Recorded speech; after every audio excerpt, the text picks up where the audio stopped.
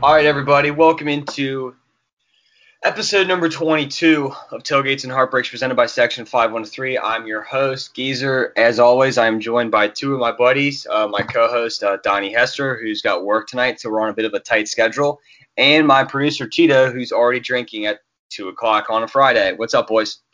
Yeah, I was just telling Tito earlier, I'm so jealous that he's drinking and then I have to go into work. But, you know, I got to put food on the table, pay bills, just growing up things. Yeah. The sun just came out in Columbus today for the first time in 3 weeks, so I'm having a Corona and finding my beach. If you got a problem with that, you can go fuck yourself. No, you deserve it, man. I'm just saying I'm really jealous and kind of pissed I have to work. But I am excited, boys. We got the Super Bowl this weekend. Yeah, we got the Super Bowl, so we're going to get into those. We're going to get into our Super Bowl talk on a actual sports note, and then we're going to get out some of our favorite prop bets that we have. I'm in the process of just going through them right now as we speak, so I'm kind of in and out of it. But so we'll talk about that, and then but to start off the episode, we're going to talk a mixture of Reds and Bearcats hoops. Obviously Reds baseball, Bearcats hoops. I know Donnie wanted to talk about the Reds on the Tuesday episode of the pod. But he's not on screen right now, so I will start with Bearcats basketball. Bearcats basketball was back for the first time in 25 days yesterday, or Thursday, whenever this gets posted. And they won, which was very surprising. But the biggest thing that kind of got everybody really tuned into the game, aside from the fact that it was their first game in almost a month, was that walk-on Rob Banks got the start. And let me tell you, I was so here for the fact that he got to start. He was gonna score. That was his thing. He came out and I think he had 3 shot attempts in the first 2 minutes. And the first 2 were terrible. And the third one, I thought he was gonna make. But he took the first shot of the game, didn't even touch the rim. It drilled right side of the backboard from the wing. So it's the opposite side of the backboard. Dude, it was brutal. And I don't know if he got a lot of minutes after that. He was just kind of on the floor as a body. The other guys who got to start were Mike Saunders, Chris Vogt, who naturally had to get a start in at some point. I'll just say real quick, I was more pissed that Chris Vogt started than Rob Banks. Yeah. I saw that I was wondering, I was trying to listen. And I had people trying to figure out who the hell is going to play tonight, who's unavailable. And then we saw the starting lineup tweet from EC. I was like, oh, we're screwed, for sure loss. Yeah. I took the under free, by the way. It was absolutely free at 139. What a stupid I don't know who made that, but yeah, I was surprised the spread wasn't higher too. I think before the game it was maybe Temple was favored by 2.5 points. Which, given the roster situation that the Bearcats had to work with, I thought that number would have been higher. And to go with it, it was the fact that it was the first time they had played in almost a month. But sure enough, the Bearcats came out and played really well, all things considered. I mean, Temple was basically trying to give away the game in the first half. I mean, they had so many turnovers, it was insane. I was only able to watch the first half. David Julius was hey, whatever shooting slump I had before COVID isolation period, I was going to shoot my way out of it. And he had a career high 26 points. I think he was 4 of 11 from 3, but he was let me see. I think he was I want to say it was maybe 11 of 18 just, in general. He had a lot of, he had a deadly step back in the first half, which was nice to see. I love David Julius. I love how he plays both sides of the floor. And it's nice to kind of see him shoot the ball a little bit better, all things considered. For what felt like a month and a half, he just couldn't buy a bucket. Jeremiah Davenport played really well, obviously. So you kind of saw what we had, so we had the starting 5, and then Keith Williams, Tari Eason, Mike Adams-Woods, and Mason Matson were all available off the bench. So realistically, and I think they said on the broadcast, Zach Harvey and Mamadou Diarra didn't make the trip. So I think those are the last two guys that are kind of coming through isolation. But Brandon has said it during the week, and he said it after the game last night or Thursday night. They had their first 5-on-5 practice the day before the game. Yeah, I was listening to like not because they were physically going through all the protocols and stuff, like they just couldn't. No, they didn't have enough players to do a 5-on-5. Right. Brandon said he had nothing to do. On his pregame with Dan Horde, there was coach, what have you guys been doing? He's like, well, a lot of this has been downtime, and I've watched every single possession of every single game at least 3 times. It's there's some ugly possessions in that film. Yeah. But no, John was soaking up this opportunity. And you know who else? Well, going back a little bit, backtracking, David DeJulius, man. This will be remembered as the game that UC came off a month without playing, guys just sitting around. And then David DeJulius said, you know what, guys, follow me. I'm going to take us to the promised land in Philadelphia.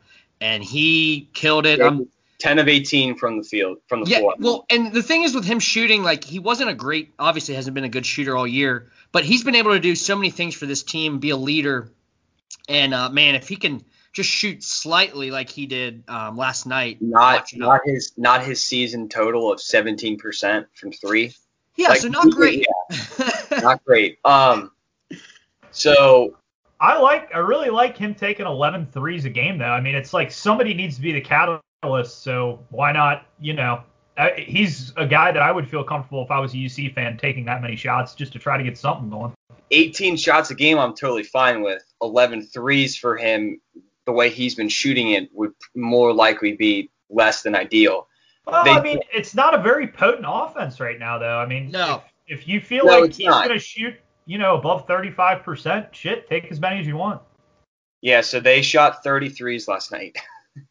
Yeah, without Zach Harvey. Yeah, it was a 3-man show. It was, Julius had 26, Davenport had 14, and Keith had 15. And I will say this: I got one thing I have to say about this. What's up, buddy? I normally am not I love Chad Brendel and the insight that he gives into the football and basketball programs up at UC.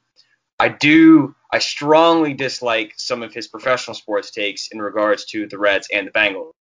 But there is nothing more enjoyable than watching Chad Brendel just eviscerate these basically message board UC fans that hop on Twitter and are complaining about the littlest things. I saw him get into an argument with with multiple accounts about their free throw shooting. And he's some of them haven't been able to pick up a basketball. They haven't been able to do anything. The only person on the team that was able to do anything was DeJulius throughout the quarantine process, and it was because he had the antibodies. He's the only one. So I saw someone giving Mike Adams-Woods shit on Twitter because he missed a couple free throws towards the end of the game, which if I can pull up the stats, I have them right here. He was 3 of 6. On the year, he was a 95% free throw shooter. So the dude picks up a basketball, shoots free throws, and he struggles, and people think the sky is falling. And it's how are you getting that upset about something, especially given the year and the circumstances, when this team hadn't played basketball for 25 days? Well, I think that's just the thing. This year has not gone the way UC fans wanted in any circumstance. They haven't played for a month. They've been terrible when they have played in most of the games. Now, I think my big question was, and I agree with you, by the way. I think Chad Brendel, he has no chill. He's hilarious how he goes after people. Real quick, was he the Grippos guy? I think he tweeted out complaining about a bag of Grippos that didn't have enough chips in it. I'm out on Chad Brendel. That's part of the whole thing. Grippos bags that's are 95% his thing. air. Have to say out on him. He said you'll be like, oh yeah, I agree, and then he'll say something. It's dude, come on. So he wants you to not love him. That's kind of his. And also, I'm surprised it took us 22 episodes before Tito to mention Grippos. because that is like a company that I feel like he would have given free advertisement to, maybe all the way back into that. There you go. As he has a bag of Grippos, if I got you him could right see, here. ladies and gentlemen. He just pulled out a bag of Grippos out of The thin best bar food according to Tito, or the best It bar. is. I agree with that. That is. Grippos extra salty pretzels, best snack when you're drinking. Please finish chewing your food before speaking. And my last question for you guys: why could Tari Eason and Keith and these guys come off the bench, but they didn't start? I was kind of confused about that. I was working also, by the way, so I was kind of like half paying attention to the game. So I didn't get to watch the second half, but so I watched the first half, and that's kind of when all that that stuff unfolded. I think it was because the guys who started were probably the guys that have been clear of COVID and all the symptoms and whatnot, and have actually been able to like maybe do like some conditioning and whatnot. Whereas I feel like the guys that didn't start were those guys who were on the back end of their 25-day isolation period, to where they haven't been able to get as much conditioning done. But I mean, when you look at the minutes, I mean, Mason Madsen had 20, Mike Adams-Woods had 22, and Keith had 22. But Tari only had 12. So, and Tari wasn't in foul trouble. So I think Tari is probably still, kind of. They're easing him back in. Yeah. So, it is what it is. It was just nice to watch them play, a basketball game, and it's more impressive that they were able to get a win considering all of the factors going into it. So just that was it. Moving on. Well, real quick before we leave college basketball, do we at least want to mention the fact that Ohio State had another top 10 win and is going to be a top 5 team next week, or are we just going to let that go? And we'll moving on to baseball. The only thing I'll say about that is they will be in the top 5 for a week, and then because the Big Ten just eats itself alive, Ohio State and Michigan have been immune to that. I agree, it's a cannibal league, but like I fully expected Ohio State to lose that. I've only watched 2 Ohio State games this year. Sorry, Tito, and they lost to Purdue both games. So yeah, we've dropped 2 to Purdue, 1 to Northwestern. I forget who our other loss was, but if you look at college basketball, like take a step back and look at college basketball, like the whole scale of it. Every league, especially the SEC, my God, it's just eating each other up. And South Carolina beat a ranked Florida team. Yeah, that was my point. Yeah, a 4-win South Carolina team beats Florida, who's very overrated. But this year the field in the bracket is going to be so riddled with like double-digit loss teams because everybody is just beating everybody. If you told me right now there were 32 mid-majors that made the tournament, I would be psyched. Like, there has to be something because this is just ridiculous. Oh, I'm really curious to find a really random team. I had Long Beach State a couple years ago. Now that UK and UC are both not going to be in the tournament, I just want to find like the most obscure. The Winthrop Eagles, man. The Winthrop Eagles. Shout out Pat Kelsey. Winthrop, obviously. 15-1. They just had their first loss last week, I think. But yeah, I mean, I'll hop on them, but I'm talking like just a stupid school, like they're playing the Lumberjacks of San Antonio State or whatever. The way the Big South decided to schedule their conference games is like an absolute like grind. They play back-to-backs, and it's either all at home or all away, and they're always on back-to-back nights against the same team. It's ridiculous. I can't believe that they've been able to hold off 15-1, but yeah. Who made their scheduling? I don't know, man. I was scratching my head when I saw that one. All right, let's talk the Reds. Let's move on to the Reds. Let's move on to the Reds. And Donnie, I'll let you take control of this one. Okay. Because like I have said off air, on air, in our group chat, I'm not necessarily there yet with the Reds. I'm also not it's kind of hard to get excited about a team that's just not really being as aggressive as I feel like they should. All things considered, up until last week when the Cardinals traded for Nolan Arenado, the rest of the division was basically trying to say, hey, take it. Seriously, we want you to have the division this year. Please. I am so pissed at the Rockies for making that trade. Nolan Arenado is my favorite non-red in the MLB, and I can't root for him anymore. Well, my favorite thing about that whole trade is that there was a picture. The Cardinals posted a picture of Dexter Fowler and Nolan Arenado hugging. Trade 5 minutes later. Not even 24 hours later, Dexter Fowler in a salary dump trade is traded to the Angels. Poor guy. Poor guy. Although the Angels, I mean, you're living in LA, I guess. Yeah, it could be worse. So one could say that the Reds have. I was gonna do a Doolittle joke, like, because his name's Doolittle. We'll cut that. We're just not gonna. You'd be like everybody else on Reds Twitter. I've already said I saw that tweet 1,000 times, and I'm not gonna do it. Tito, cut that. So Doolittle signs for about I think we got him for $1.5 million. So his career ERA is 3.07. He has 111 saves. His best years were in 2017 and 2018 in Washington. 18 he had 1.6 ERA. 2017 he had 2.4. 2019 it started kind of the downward spiral of Sean Doolittle. He had a 4.05 last season. Or 2019 had 4.05. Last season had a 5.8.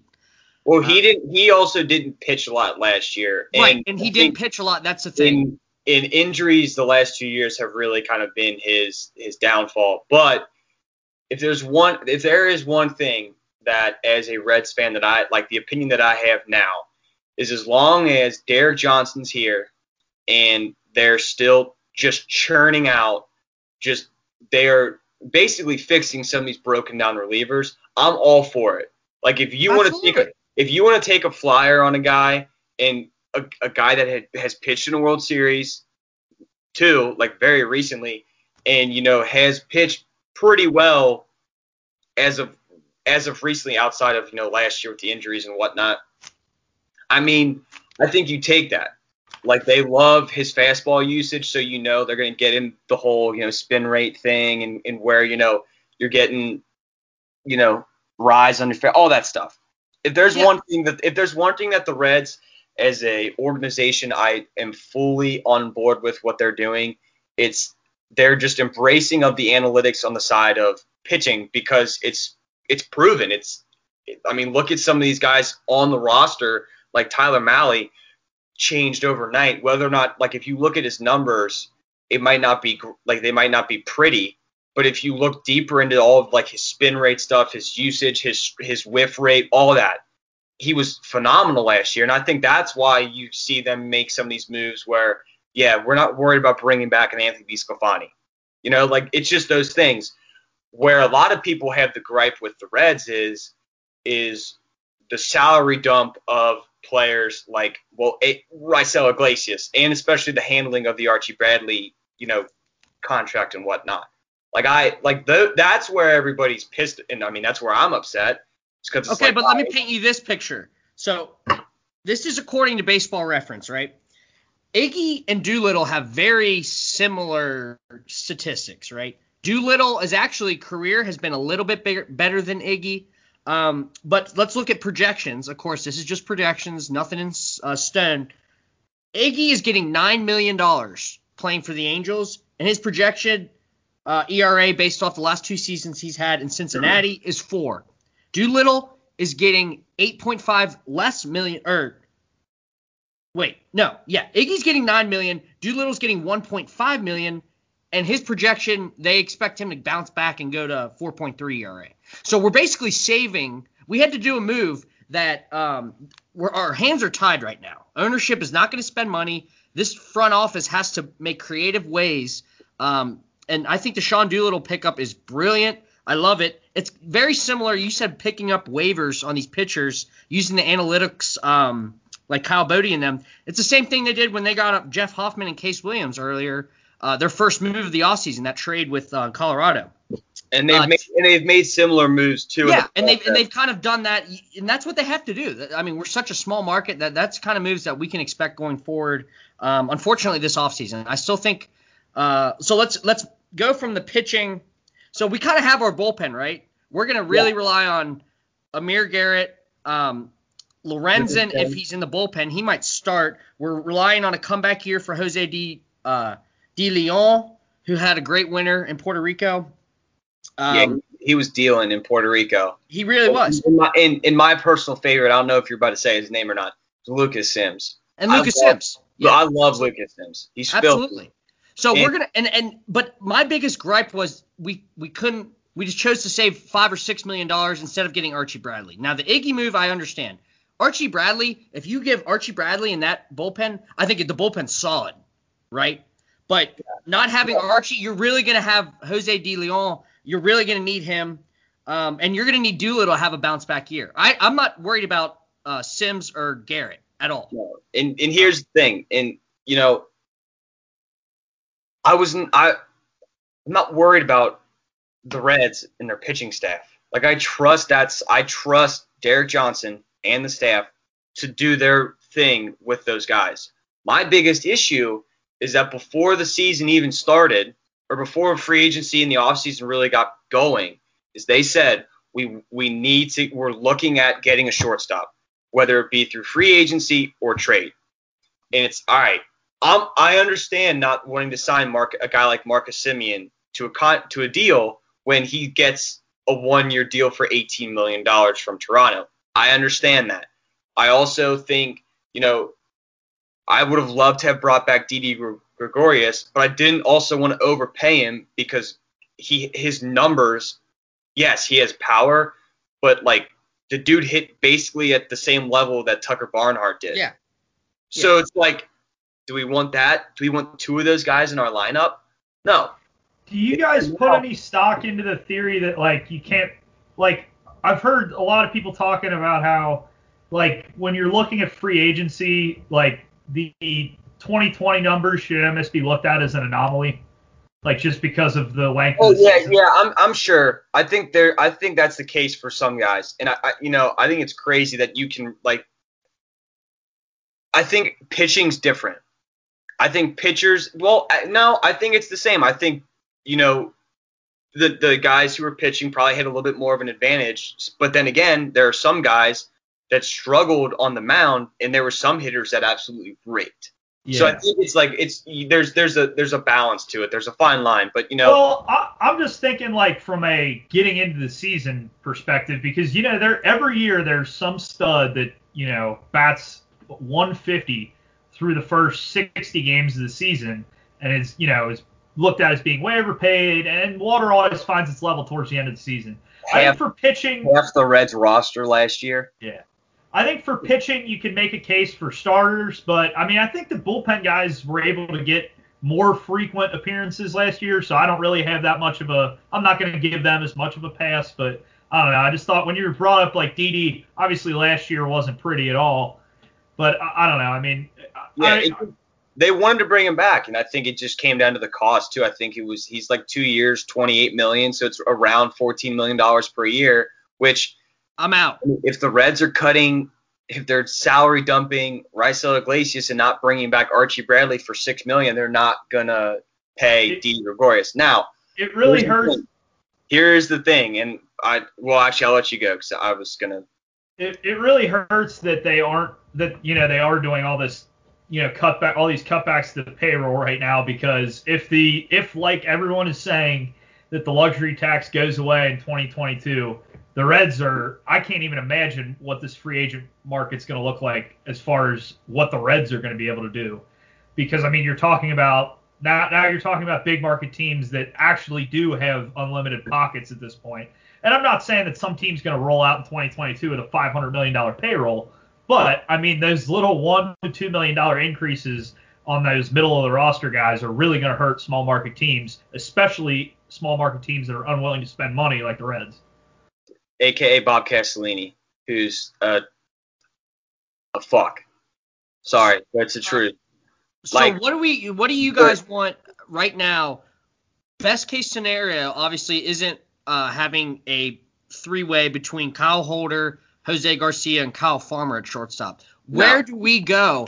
And this seems, obviously, I love Lance McAllister. He brought this up. The Indians are trying to get rid of Ahmed Rosario. Rosario. They need outfielders. Aquino, Rosario, give him a prospect. We take a 1-year, 2-year waiver on him.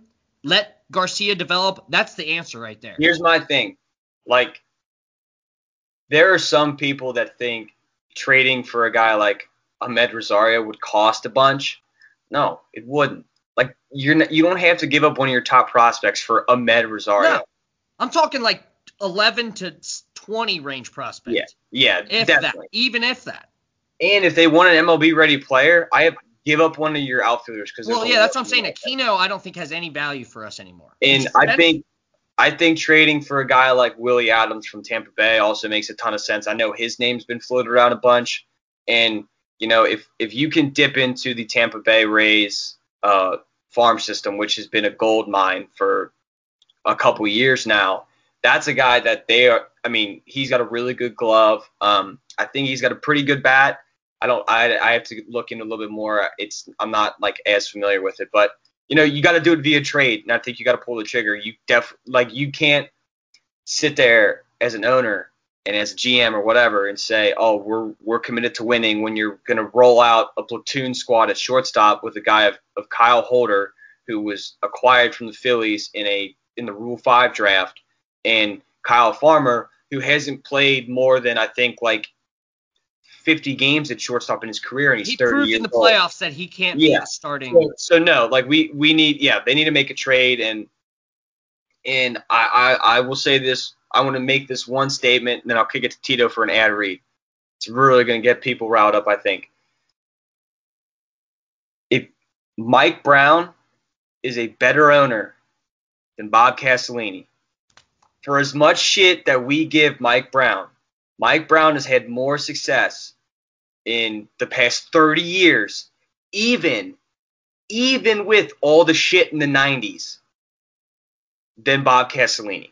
The Reds have made the playoffs 4 times in, I think, the past 25 years? Okay? 25 years. And this is a baseball town. Like, if you had to ask the population who they would rather have be better, they would more than likely take the Reds. Like, Cincinnati fans love the Reds. In this city, when the Reds are good, is awesome. It's so much fun. It's the summertime. Everybody loves it. Like 2010, 2012, that was awesome. But what he's done as the owner of the Reds is criminal. The Reds are worth $1 billion.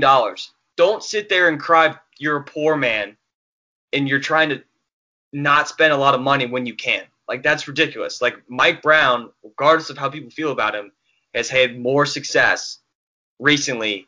I'm talking like 15 to 20 years worth than Bob Castellini has.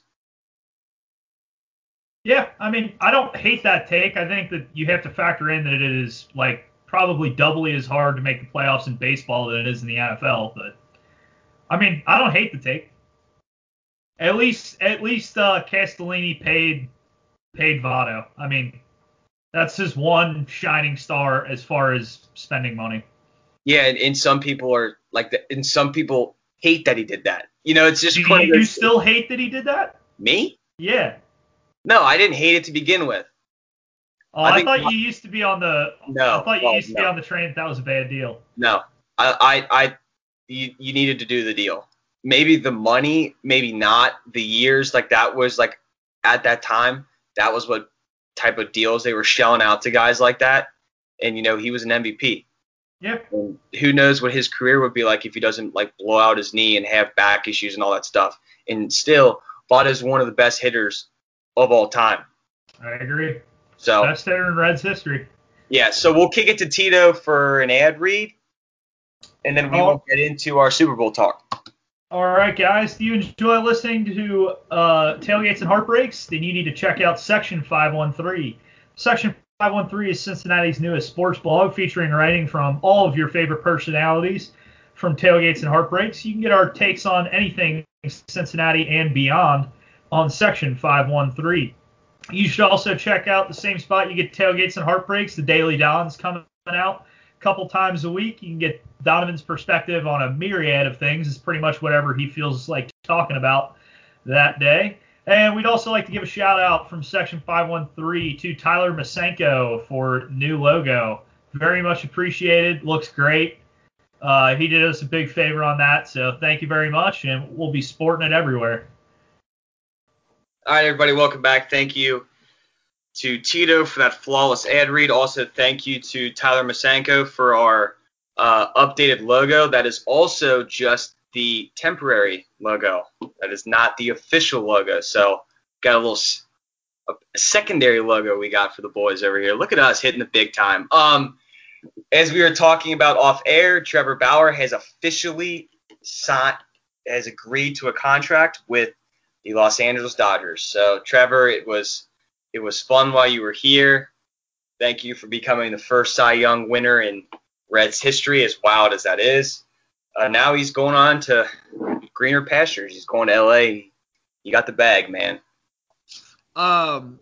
Congrats to him. He got paid. Now he can finally fulfill his role of being the biggest villain in MLB by going to the Death Star. I fucking hate LA. Don't even get me started on I'm so mad right now. I would have been so much happier. I mean, I hate New York too, but I'd much rather see him as a Met. I'm really upset because I actually like Trevor Bauer a lot, and I didn't think he would be going to the Dodgers. It's just really upsetting to me. He's an LA guy. Yeah. So, all right. Fuck him. Fuck the Dodgers. Let's talk about the Super Bowl. Super Bowl. This is the reason why we're doing this episode. We are 2 days away from the biggest game of the year, between probably the best matchup that we can get, all things considered, storyline wise. You got the GOAT, the unquestioned GOAT, against the potentially, hopefully, depending on how you feel about him, the next GOAT, if that makes sense. Baby GOAT. He's baby GOAT. Yeah, he's baby GOAT.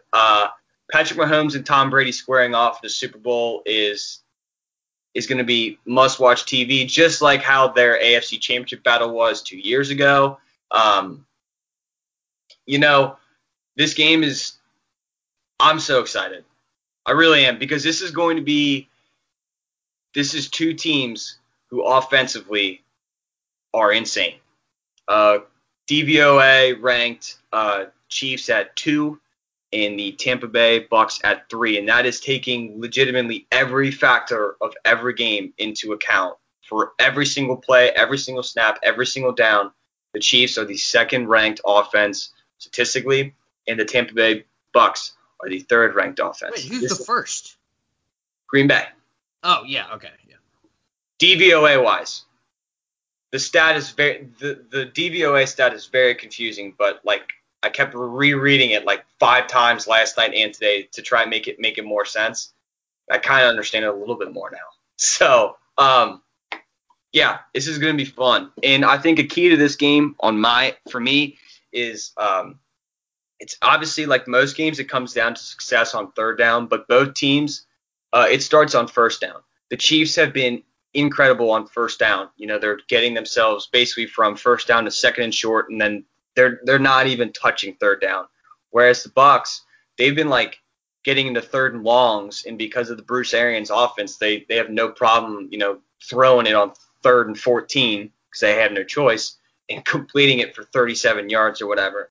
So if the Bucks have trouble converting on these 3rd and longs, which they've just been prone to putting themselves in the playoffs, it could be a long day for them. Also, they have to guard Tyreek Hill, who had 7 catches for 260-something yards and 3 touchdowns against them? Yeah, I think, the Bucks have their any word on the injuries? I know they're probably kind of keeping it. I know Fisher's not playing for Kansas City, right? And I think the Bucks. Fisher, and there's one more that's kind of like a big name, I forget who it is, but obviously they have Mecole Hardman's not. I don't think he's able to play. He has to test. He has to test negative, I think. Tito, there goes your prop bet. But no, I think that the Bucks safeties are injured too, and that you can just see Tyreek Hill having a field day if that's true. What are you saying, buddy? An autoplay had caught me off guard there. All right, so it looks like JPP was the only player that did not participate in practice yesterday, I believe. Yes, or no, Wednesday. Limited was AB, Levante David, Jordan Whitehead, and Antoine Winfield Jr. So both safeties will be playing. Okay. Chiefs, Donovan, the only players that were off the field were Willie Gay and Eric Fisher. Limited for Le'Veon Edwards-Helaire play. Shout out Gamecocks. He was limited, and so is Sammy Watkins. Okay, so never mind. But still, Tyreek Hill. I don't care who you got safety. Tyreek Hill is gonna eat you up. Yeah, I mean, and if Tyreek Hill doesn't eat you up, then they're just gonna throw it to Travis Kelce the whole day. And so the way Travis Kelce's been on a bender this postseason and really all year, his whole career. Yeah. But dude, he is destroying teams. We'll get into the prop bet section with him later, but man, I think he has a big game. Tyreek obviously has a big game. I think the big thing about Kansas City's going to score, right? I think the last time the Tampa Bay defense actually held them to 27 points in their first game. It was early in the season. You can kind of throw that game out, I guess, because the Bucs really weren't clicking yet. But the Bucs defense has been good all year. They have to find a way to keep Kansas City getting scoring touchdowns. They have to hold them. Red zone defense for Tampa Bay's been good. Yeah. Sean, I'm pretty sure I have his name right. Sean Murphy Bunting has been incredible for them in the postseason. He has an interception in every game so far. That's like we've said. That's kind of how the game is transitioning. They will let you get as many yards as they want, but if you can create turnovers and get stops in the red zone, that's the key. But the Kansas City Chiefs are a different beast. You have to outscore them. There's a reason why the Chiefs have only lost one game this year, and it's because you have to score 40. You have to outscore them. And the one team to outscore the Chiefs, naturally, it's how you lose. But Las Vegas put up 40 points. And the Chiefs still put up 30 in that game. So, that's what – if the Bucs have any realistic hope of winning this game, they're going to have to score points. Oh, yeah. I don't think they have to score 40, though. No, because I don't think the Chiefs – I think the Bucs defense will be good enough to hold the Chiefs under 35. Well, I think the only reason – all right, I agree with you. And the only reason why I would say that, especially because of, how – the injuries that Kansas City has up front is going to be the reason why that's why the Bucs don't have to score 40 is because that line up front that they have in Kansas City is all backups right now. It's all backups. I think that I don't think that Kansas City has played a team in the playoffs whose linebackers have the speed that the Bucs do. They weren't getting that with the Bills. They weren't getting that with the Browns. But that's your Travis Kelce. That's why Travis Kelce has big games. Is if you have slow linebackers and you have to sit in nickel for the whole game and bring a safety down on him, he's going to beat that safety somehow. He's too physical and he can make cuts. If you can put a linebacker that can play, I'm not saying he's not going to have a big game, but they haven't played a defense that has the linebacking speed that the Bucs do.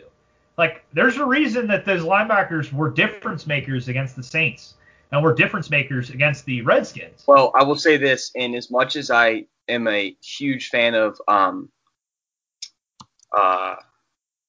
Drew Brees, he wasn't throwing the ball down the field at all. So, that is, that, I think that argument for that game and that performance, the Saints dominated them all year for starters, but Drew Brees couldn't throw the ball downfield. So everything was going to be underneath. And yes, so their linebackers are solid, but the Chiefs have so much speed on the outside. So much. There's not a single person in the NFL that can lock up Tyreek Hill. And Mahomes dices up zone defense. He dices up man-to-man. Can't blitz him because he's just as good against the blitz. No one's been able to stop Travis Kelce either. So, what are you just the Chiefs are running away with this and putting up 65? No, but Tito, this is what I'm saying. I'm trying to make an argument that the Bucs can win this game, and you're telling me that the Chiefs are putting up 72 points. I think the Buccaneers can win this game. I'm not saying that they can't, but the odds are definitely against them. It's a huge help that they have a guy named Tom Brady on the other side of the field for sure. And I know a lot of the public. I'm pretty sure the public is on the Buccaneers, or damn near close. There are a lot of people taking the Bucs. There was that guy that put $2.5 million down. I'll check the. I can get public bet percentage. I don't have money, but I'll look that up. Yeah, look that up, dude. So part of me, I'm done betting against Tom Brady. I don't care if he's 40. I don't care if he's 75 still playing. The dude, I got a little nugget for you guys. He needs 162 yards, which he will get, and then some, to get 3,000 yards passing in the Super Bowl. 3,000 yards passing in the Super Bowl. Like, that's crazy. And I'm done betting against him. So, Tito, did you look it up? We got real quick. I actually do have money unlocked for this one. It's Sports Action's bonus game. So 59% of the bets are on the Chiefs and 63% of the money's on the Chiefs. That tells you the Chiefs are probably the smart bet as far as like angles go. As far as the over/under, 72% of the bets are on the over and 52% of the money's on the under, which would tell you bet the shit out of the under. That's an easy spread. Interesting. All right. Well, Hold I on. think So go ahead. all right. So Tito, because I'm looking up the numbers on this, regardless of how you feel about, yes, the Buccaneers have speed at the linebacker position. It's really only Devin White. Levante David's kind of old. Kevin Minter is a fossil, and their pass coverage grades, according to PFF, outside of Levante David, are atrocious. Devin White and Kevin Minter are really good at defending the run. Devin White is an 82 overall grade all year, and Minter has a 75. Jeez, I understand that their PFF grades might not back it up for the full season, but can you admit to me right now that this linebacking core is playing unbelievable right now? Like, they are fast in the pass coverage, and they're making the field very small. They're making the middle of the field very small for their secondary. And that has been a huge help to them in these last two games. And I think that makes a difference when you're talking about a tight end. I don't think Travis Kelce's going to have the numbers that he did in the first two playoff games he played. Grant, is he probably going to have 5 catches, close to 100 yards, and a touchdown? Yes, but that's not the numbers that we're talking about him putting up. And, if he's limited, somebody else it's going to open the door to exploit other parts of that offense from a defensive perspective. I mean, I get what you're saying. I do. But I'm also, Travis Kelce is, I think, the leading receiver in the NFL, yards-wise.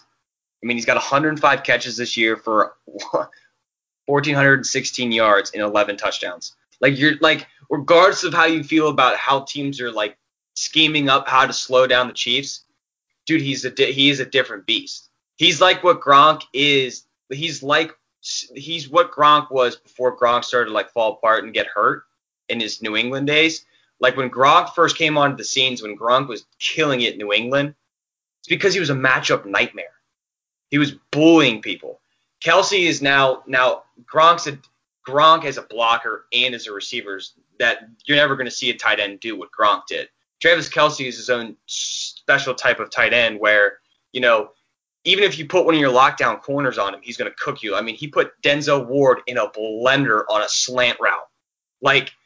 So I just have a hard time because we haven't seen any team really do it yet is slow him down or slow down that matchup. And if the Buccaneers do, that's great. If they're we're going to do everything we can to take away Travis Kelce, well, then you still have Sammy Watkins. And actually, I think he's questionable, but you still have Tyreek Hill. So you know what I mean? It's just one of those things. It's just one of those give and takes. But I do agree with you. I think the Bucs defense has been incredible in the playoffs, and it's because they've created timely turnovers. They've been, especially in the red zone. I think their red zone defense has been the biggest reason why they have been successful in the postseason when the person's not named Tom Brady. Look at the Green Bay game. Green Bay got in the red zone. I think they had maybe 4 or 5 trips, and I think they came away empty with 3 points on, 2 of the 5 or 3 of the 5. That's how you win in today's NFL. And if they can hold, and I will say this, if they can do something similar to that against the Chiefs, If let's say Kansas City gets in the red zone 6 times and they hold them to 3 field goals, that's a huge win. I think Tampa Bay's, obviously, I think their chances of winning skyrocket. It's going to come down to that in my opinion. And that's where I think those linebackers, like you said, come into play.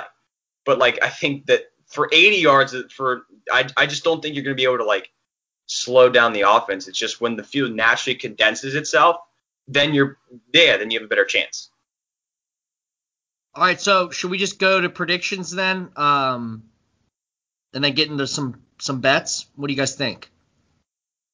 That's fine with me. Yeah, let's do it. All right, Geez, you want to start off? Who you got in the Super Bowl, and why? So you can probably already guess which way I'm leaning. I mean, I'm going to take the Chiefs just because I still feel like we haven't seen them play their best game of football yet all year, and I think the Chiefs can win. They could do what they did this year and win in a regular season 13 games. You know what I mean? They could play 70% of their ability and make the playoffs and be an incredible team. I just feel like Patrick Mahomes is a magician. He is a talent that we have never seen when it comes to arm strength, just his ability to create inside the pocket, outside the pocket. You couple that with the weapons they have and the play calling that you have from Andy Reid and Eric Bieniemy. It's just so tough to stop, and it's kind of transforming the NFL into you got to find ways to stop offenses like that because that's what teams are trying to emulate.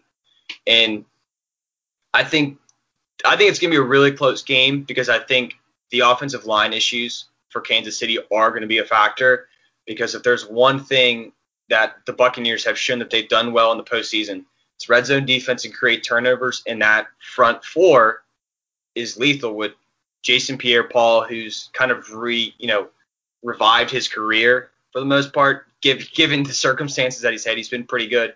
Plus, you have Ndamukong Suh, who's played pretty well for them. And then you have those linebackers. Like Tito said, regardless of how the linebackers graded out in coverage, I mean, the defense has played well in the postseason. So, but I'm going to go with MVP officially questionable. Really? Is that what That's a huge blow. That's a huge blow if he can't go. Yeah, but here's the thing. It'd be a huge blow if you're going up against the Chiefs' top dogs on the line, but you're going up against backups. So you never know what kind of depth are you going to have. So, I mean, it's going to be interesting, but I have the Chiefs winning. I think it's going to be a close game. And I think it's going to be very similar to the AFC Championship game that they had 2 years ago, where it's just going to be whoever has the ball last. And so what are we thinking, 54, 52? No, I'm going to go with Chiefs. I'm going to go with Chiefs 34 and the Bucks. I'm going to go with, let's say, 27. 34-27? Yeah. Okay. I'm just going to write it down to make fun of you later. Gotcha. That's fine. Tito, what do you got, buddy? What are you thinking? I don't know. I mean, I like the way that I'm watching the Buccaneers play right now. I don't think that you run into offenses that are much more potent than the Packers are. And as good as Pat Mahomes is, Aaron Rodgers had a season that was better than Patrick Mahomes this year.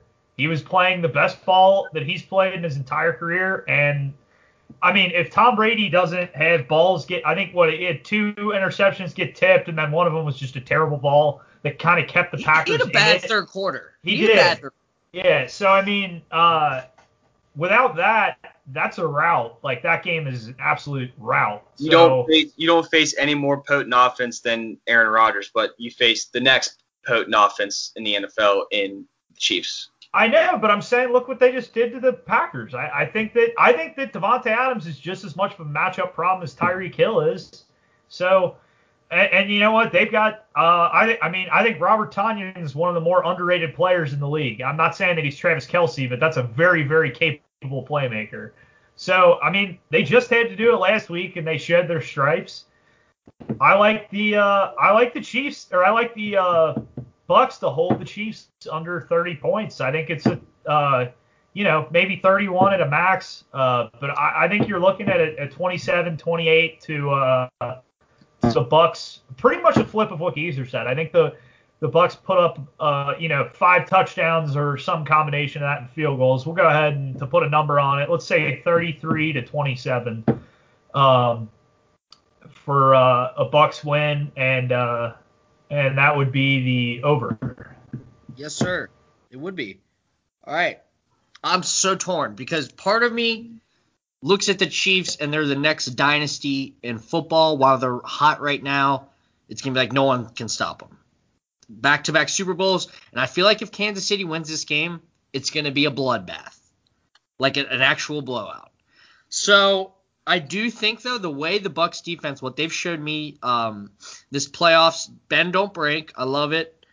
And then you got Tom fucking Brady. So I'm not betting against Tom Brady. I've done it before. I've done it probably 5 times in the Super Bowl, and I've been wrong every single time. I'm going Tom Brady. I think the Bucs win in a classic. Now, part of me thinks it's going to be a blowout because we've had such a shitty year because of COVID that, just to top it off, we have a shitty Super Bowl, you know what I mean? But no, I think we deserve something great, and I think we get a classic Tom Brady's final Super Bowl win. I'm going 35-31 Tampa Bay Buccaneers. So, Donovan, just a little note on the Brady front. If he wins, he will have lapped. Donnie, you said 35-21? 35-31. 35-31. And then, Tito, what did you say again? Opposite of me? Yeah. No, 33-27, Tito said. I got him written down. Patrick Mahomes, actually, I'll even go further. Patrick Mahomes is driving. The Chiefs have the ball at the 34. He looks for Tyreek Hill, and Mike Edwards, former Wildcat, picks it off to seal the game for Tampa Bay. Suck on that. Figured that was. I was just gonna say if me and Donovan turn out being right here, Tom Brady will have lapped Joe Montana in Super Bowl wins. The next best quarterback of all time, he will have lapped him in Super Bowl wins. It's ridiculous. It's preposterous. He's the most dominant athlete of all time. It's not even close. I've been hearing these stats all week, and they're still wildly impressive. It's insane. I mean, he's gonna have 3,000. No, I'm sorry. He needs 2 more to lap Montana. Yeah, my bad. Okay, but somebody was saying if they win, they'd be the betting favorites going into next year. That's what I was thinking. Sorry. Okay. So this would be 7, but it's still nuts. Yeah. All right, boys. Let's go into our favorite prop bets. Now, there is a billion, like an actual billion things to bet on. Cool. It's the best day of the year when it comes, like, if you are. Or the worst day of the year. If you love prop bets, this is your Super Bowl. Naturally. No pun intended. Yeah, like, this so is it. I'm going to start off with I look for value, right? There's a lot of things that are obviously going to happen, but you don't get much value. I love value. I think the Chiefs start off with the ball. You can mark that. And I think for plus 400, I think they get a field goal in their first possession. For plus 400. Hold up. Are you, like, aware, though, that Brady, like, will take the ball if they win the toss? Okay, that's fine. Tom Brady in all his 69 Super Bowls has never scored a first quarter Super Bowl touchdown, Tito. Yeah, I'm fine. I'm just saying for the Chiefs to get the ball first. Like, are you saying you're betting on the Chiefs to get the ball first? No, I'm not betting it, but I think I played this vision out. So. Oh, okay. Yeah, I played this vision out. I'm going to say the Chiefs win. They get the ball. And plus 400, I think the Bucs defense shows that they're in for a fight, and they stop Kansas City and force them to a field goal for plus 400. But I also am taking Travis Kelce first possession touchdown for plus 650. So I'm all over the place. I'm taking so much stupid shit that I like that Kelce bet a lot. Plus 650 is good value as well. I also like Travis Kelce as the MVP winner of the Super Bowl. Yes. Plus 1,000. Yeah. Oh, for sure. And his over yards is 97.5. And his receptions is 7.5. I'm taking over on both of those. The way he's been playing in the playoffs, are you kidding me? not even close. Yeah, I know it's. What do you guys think about Pat Mahomes' rushing yards? Right now it's at 19 and a half. Love it. Love He's it. hit those all year. Well, and the O-line's kind of depleted, so I think he's going to be scrambling a little bit, right? Yeah. I'm just looking right now. Brady's under for passing yards looks good, 294.5.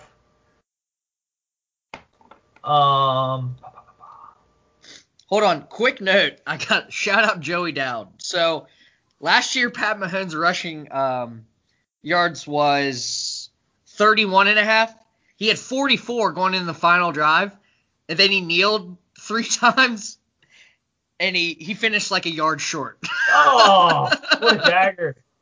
So, yeah, watch out for that. Be eyeing that. I just thought that was funny. Shout out Joey Dowd.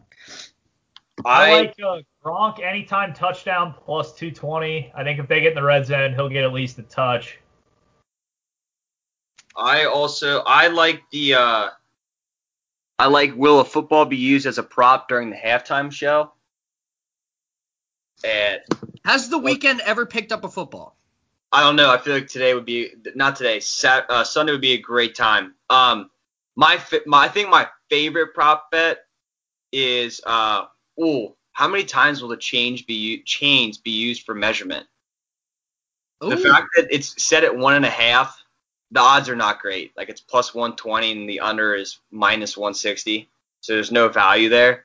But there, hold on, which one is it? Let me pull it up.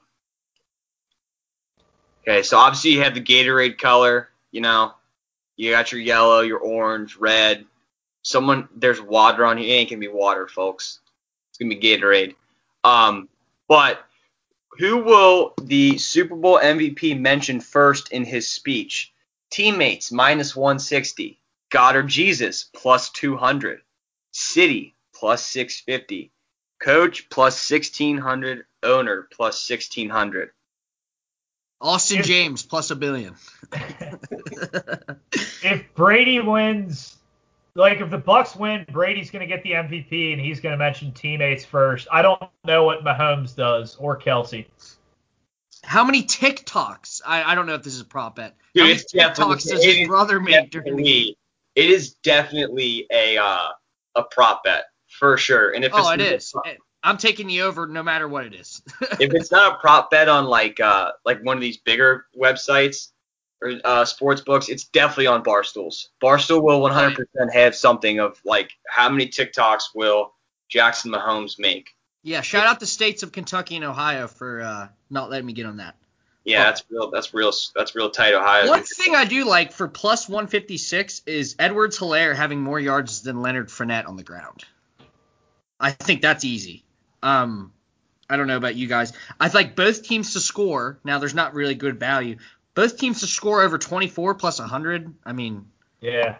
Take that. Patrick Mahomes to throw an interception is plus 124. I like that. And I'm hammering Tom Brady and Patrick Mahomes to both throw picks. Well, Brady's minus 150 to throw one. I don't know. I mean, I could see him not. I feel like all the picks that get thrown against that the Chiefs have are like either broken plays or tip balls. And I feel like Brady doesn't like when Brady throws a pick, it's usually just because it's a pick. You know what I mean? Yeah, no, I think he's going to have at least one, and I think I actually am taking Tyrann Mathieu to intercept him plus 300. Yeah, I was just going to say that. I would love like if you could get a Tyrann Mathieu to have an interception or a fumble recovery, I would love that. Plus 300's great. Taking the Chiefs' first quarter, obviously, just looking at Tom Brady's history and slow starts. But what do you guys think about this? Me and Tito were kind of talking about it off air. Any player to have 150 rushing yards, right, you're like, no way. Plus 750, that's a lot. I'm just trying to take it. I would probably take it. I just don't know how I feel How the hell is that going to happen, right? Like, there's not a speed back is what bothers me. But you're right. If the Chiefs boat race them, Edwards blow them out, you could have Edwards-Helaire, easily. I mean, the only thing that I just can't really. What? You made it this far. Your mic. Seriously? Plugged in the god Dang it, I'll have to figure it out. Son Just of a... blow on it a couple times. I'll figure it out. Yeah, no. I mean, I just don't see any team on the ground touching 150. Let me dream, Geese. Let me dream. All right, I'll let you dream, Donnie.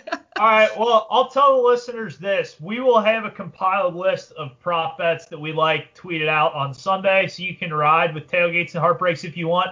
Just so you know, we are 1-0 this playoffs on bets that we've tweeted out from the Tailgates and Heartbreaks account. Shout out Patrick Ricard, receiving yards over 1.5. Should we all – hey, we know we need to do before we sign off. Well, we'll do it before the Super Bowl. We're going to need to pick the same prop bet and put it in, like, together. Let's compile some money. Let's go in on it together as a group, as the three of us, see if we can't find one that we like. That's my favorite thing So to we can- do, and I haven't won have our one of them listeners- all season. What? That's my favorite thing to do, and I haven't won one of them all season. All right, so we're going to – hey, Sunday's the day. Sunday's the day, boys. All right. So before we sign off, I did want to say, send us a fucking email, but also send us a tweet, anything that gives us what prop bets you like, and we'll give you a shout out on next episode. And as I promised to do, right, for the AFC championship game, Chris Fox, I rode Dawson Knox plus 1,800, won me a lot of money. Chris Fox, here's your shout out. I've been telling you I'm going to do it. Here it is. If you want a shout out / help us win some money, we help you win some money, send us an email at tailgatesandheartbreaks@gmail. Send us a tweet. Hey, you scratch our back, we'll scratch yours. Exactly. All right, everybody. Thank you for listening to another episode of Tailgates and Heartbreaks presented by Section 513. This is episode number 22. This is us signing off. We will talk to you guys after the Super Bowl. Enjoy your weekend, everybody.